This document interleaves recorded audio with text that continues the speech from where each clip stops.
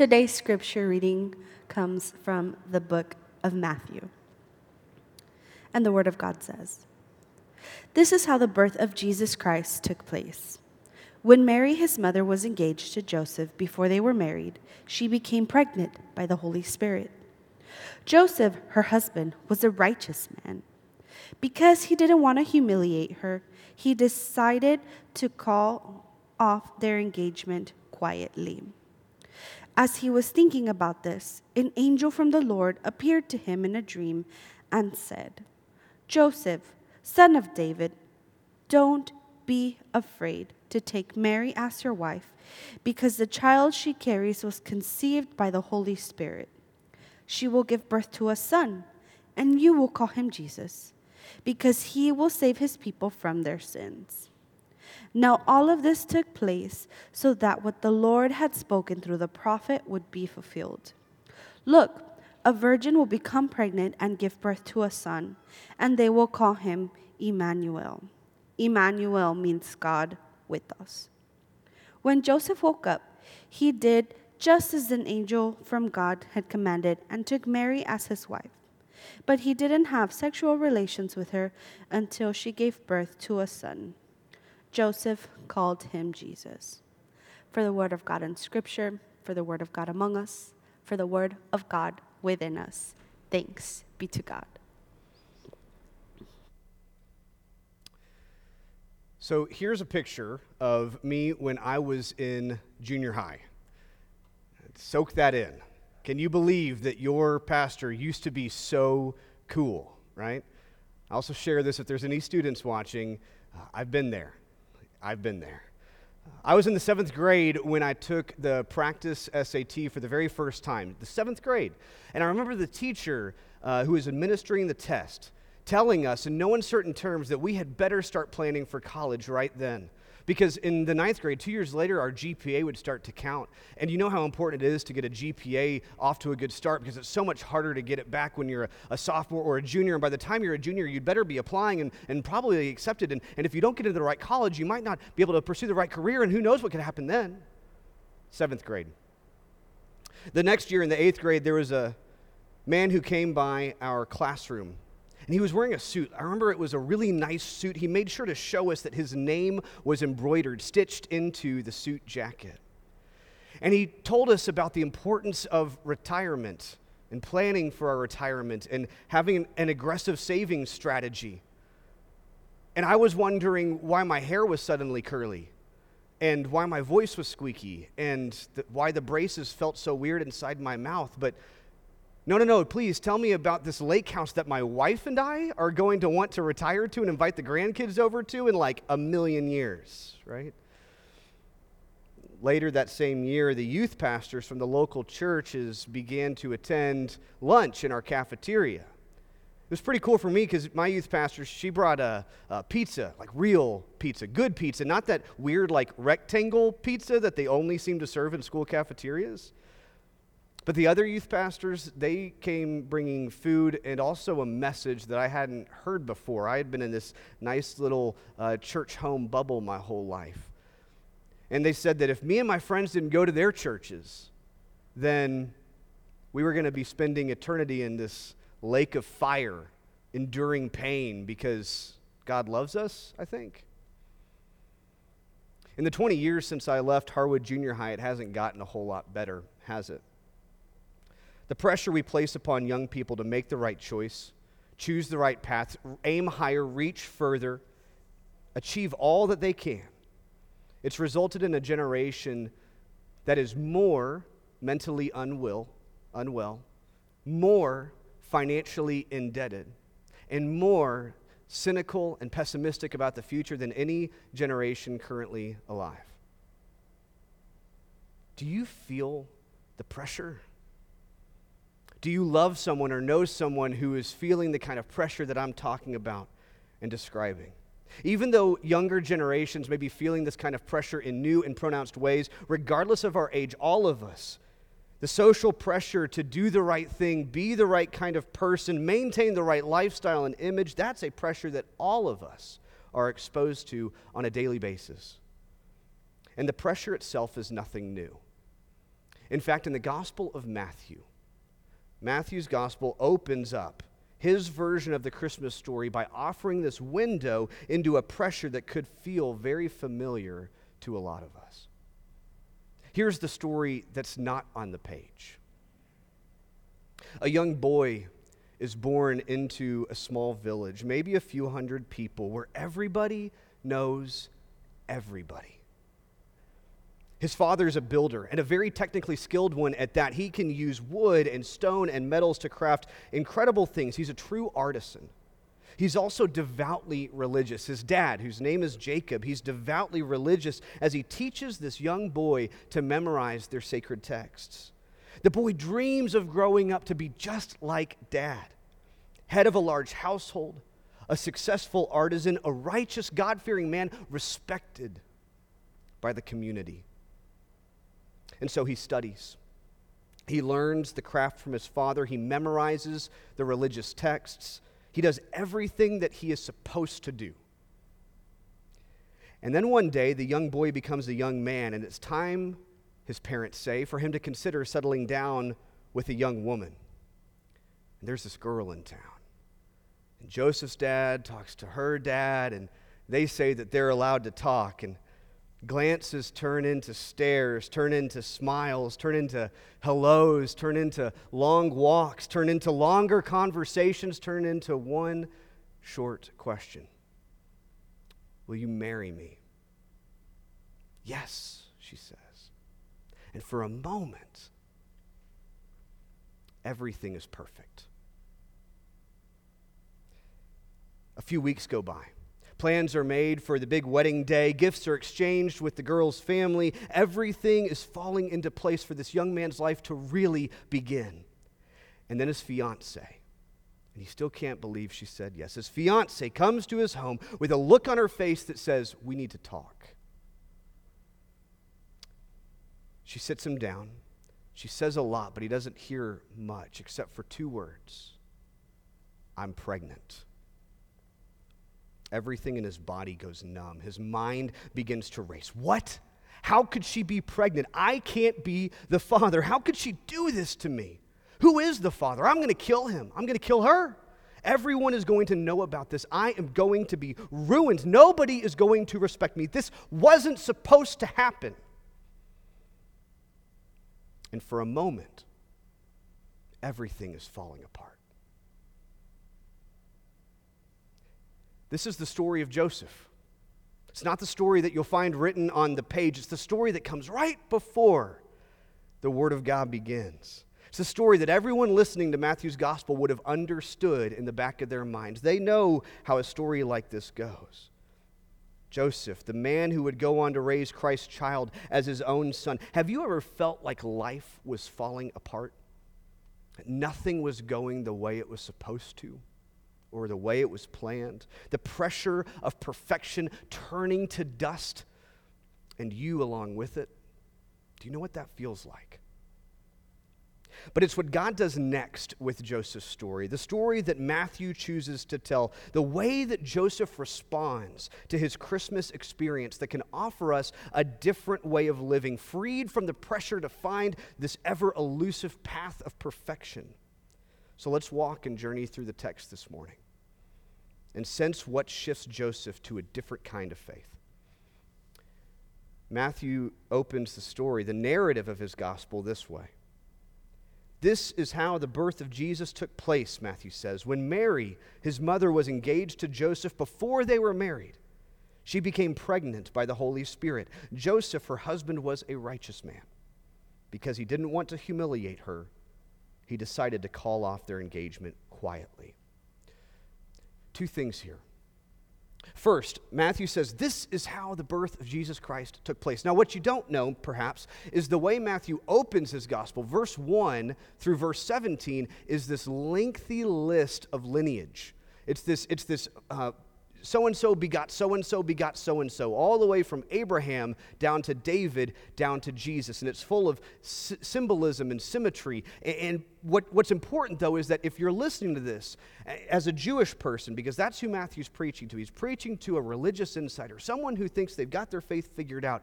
What they're hearing in the back of their heads is this sort of fanfare, this trumpet building up, bum, ba, da, bum, right? Because it's a royal lineage. And as it gets closer and closer to Jesus, you think, here it comes, here it comes. This is the new David. This is the promise of Abraham. This is the king that we've been waiting for, the story that we've been waiting for. And Matthew says, this is how it took place. And he zooms in the camera, not on the palace, not on the governor's mansion, not even on the mayor's home, but on this tiny, insignificant family, not even really a family, a family that's fighting, doused in scandal, probably have no future, the kind of family that people back home whisper about behind their backs, maybe even in front of their faces. This is how the story takes place, Matthew says. One of the big themes in the Gospel of Matthew that he's laying the first thread of here is this. This is not the story you were waiting for. This is not the faith you were waiting for. This is not the religion you were waiting for. This is not the promise of God that maybe you thought you were waiting for. This is something different, something messier, something better. But then there's the second verse. It says, Joseph, her husband, was a righteous man. He was a righteous man. That word righteous, we saw it a couple of weeks ago in the story of Zechariah. It said Zechariah was righteous. The word there is dikaios. And dikaios in Greek is not righteous like he was a good guy. It's righteous like he followed the law, like devoutly followed the letter of the law.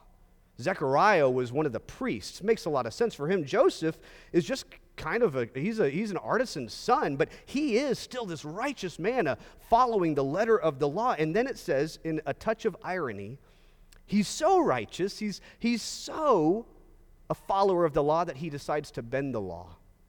Wait a second. That's not what we expected.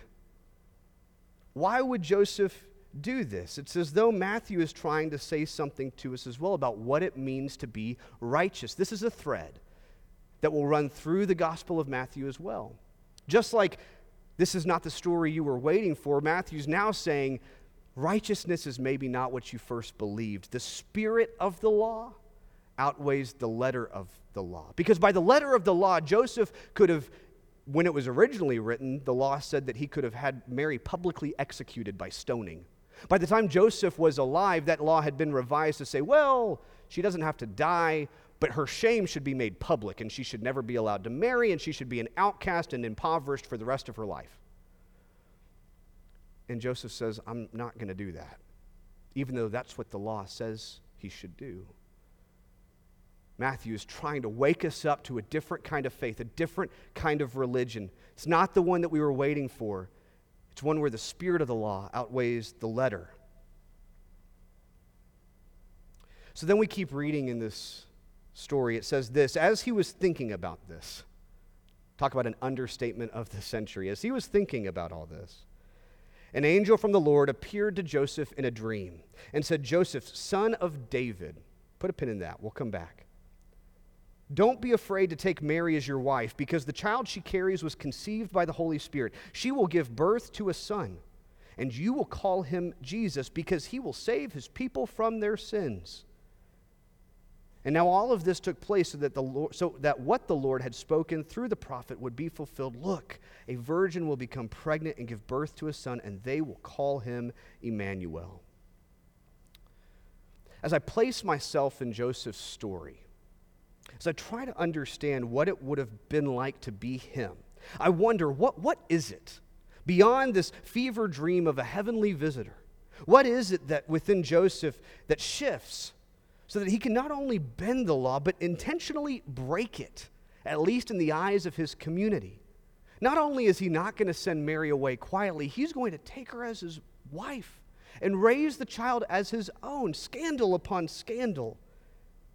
Joseph is proving to be a different kind of righteous. What is it that shifts within him that allows him to act in this way? I was at a rehearsal dinner for a wedding years ago. It was for a young couple. And the father of the groom stood up at one point to offer the speech. And I've heard good speeches. I've heard boring speeches.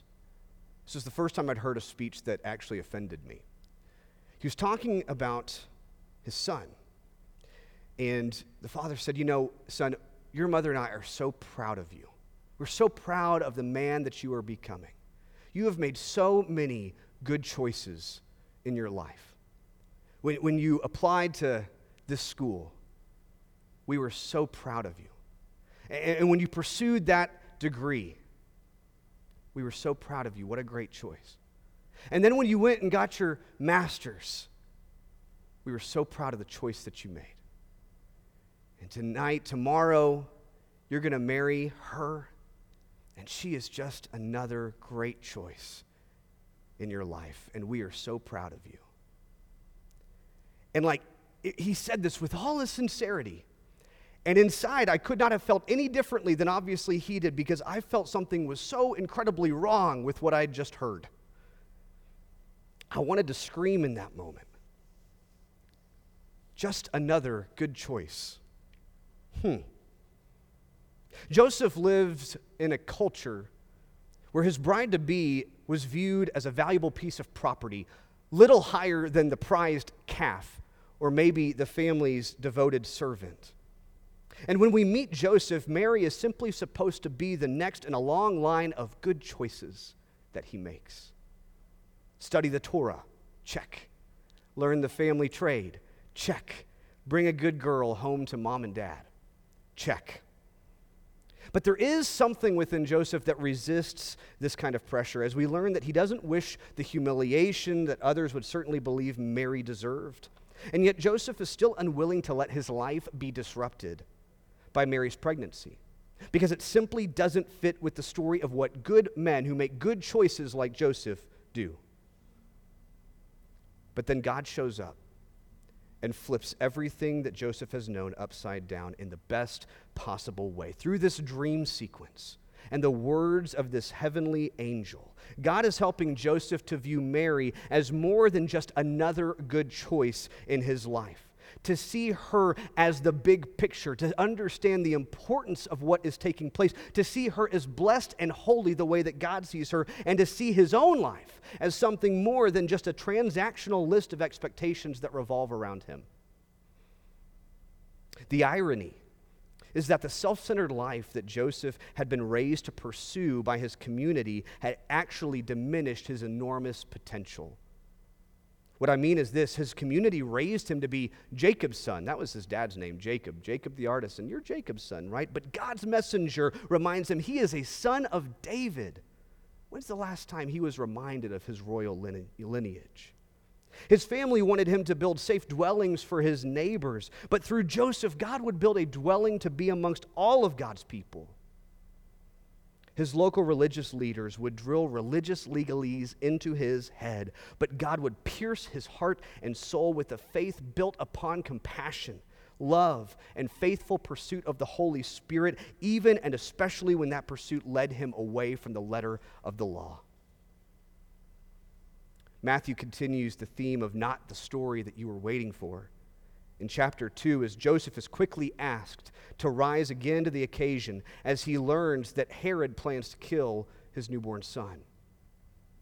Joseph is suddenly this father leading his scandalous family on the run as a refugee into the foreign land of Egypt. And I can only imagine how folks back home would have talked about him and his family. Did you hear about Joseph? Yeah, you know, Jacob's boy. He ran off with that girl Mary, and her kid isn't even his. They're probably too ashamed to show their faces around here anymore. What's more, Matthew makes an interesting note in the end of chapter 2 that I hadn't actually noticed until I was reading this year. After Herod dies and the Holy Family can return to their land, to Israel, Joseph intentionally avoids returning to Judea That's the area where Bethlehem and Jerusalem are located, because the new ruler is a threat to them, just like Herod. And so instead, it says they settle on this place near the Sea of Galilee called, I think it's called Nazareth. The implication is that Nazareth was not actually Joseph's family home. There's no mention of the town anywhere before this moment. He's sent there out of necessity. Whatever roots or community or family business he'd built up in Judea was now dashed. He'd have to start all over in a small town, a village, really.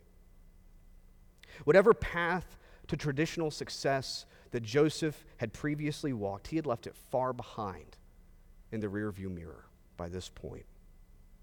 Joseph will only end up mentioned in Matthew's gospel one more time, not even by name. And it's through the eyes of his community, the same kind of community that raised him, pressured to perfection. And it says Jesus begins to preach for the very first time in the local synagogue. Now talk about a proud father moment. But as Jesus is preaching, folks in the crowd say, wait a minute. I know him. That's the carpenter's son. That's it. Not even his name. The carpenter. Disdain intended. In the eyes of the world, in the eyes of his community, Joseph was a mediocre man. But in the eyes of God, he was the kind of person, the righteous kind of person, worthy to raise God's child. Friends, in the face of a culture that sees people as transactional, that defines life by the boxes of expectation that we can check off and ultimately leads us to be depressed and anxious, indebted, cynical, and pessimistic, can Joseph show us a different way to live and to love? Joseph's story leads us to do some work this week in the form of knowing and sharing a sacred truth and holding a holy question. First, know and share the healing message this week. You are more than what you appear to accomplish. I'm going to say that again for someone who needs to hear it in this pandemic season. You are more than what you appear to accomplish. If this is a healing message that you need to hear, allow it to be your prayer this week. God, I know that your love for me outpaces my accomplishments. And even if this message is one that you already trust me, there is someone that you know and love, a partner, a coworker, a friend, a child, a grandchild, somebody you know and love needs to hear this message. And you could be God's messenger. You could be the dream in the night. You are more than what you appear to accomplish. But then there's a holy question that we need to hold. What is one way that I can choose compassionate love over selfish advancement? Same kind of question that Joseph had to wrestle with. What is one way that I can choose compassionate love over selfish advancement? This takes awareness to the moment, a tuning into the movement of the Spirit. We can't always see these moments in advance. Sometimes we just have to deal with them as they arrive. Maybe it's choosing to live your life more generously rather than trying to get a suit jacket with your name stitched inside. Maybe it's putting your partner's next big step in life ahead of your own. Maybe it's simply offering the grace and love of God through word and action to someone who needs to hear it and see it evidenced in their life. The funny thing about the Holy Spirit is that I don't know where she's going to lead you, but it does make me think this week about my friends Dustin and Sarah. Good friends of ours that live over in East Richardson. And this past year, Sarah had kind of a wild hair idea. She thought that she would start a new business, 2020. Good time to start a small business, right? Except she's really passionate and really good at making custom cheese boxes. And it turns out 2020 is a really good time to start a business like that because people are stuck at home. And they want something good to eat, something that's not the frozen meal they're going to pop in the oven like they did last night. And so all of a sudden, this little hobby of hers was becoming a really big business, and it was taking over their house and their kitchen tables and her life and her time. It was creating stress and anxiety. And she had the courage to say, I think I want to try this. And Dustin had the courage to say, I think I'm ready to invite this kind of mess and anxiety into our lives. She didn't have to ask, and he didn't have to agree. And now, months later, Sarah's got a brick and mortar location down in Deep Ellum, a Morty Queso. Maybe you've heard about it. Because they were willing to be bold. She was willing to be bold, and Dustin was willing to be there to support her.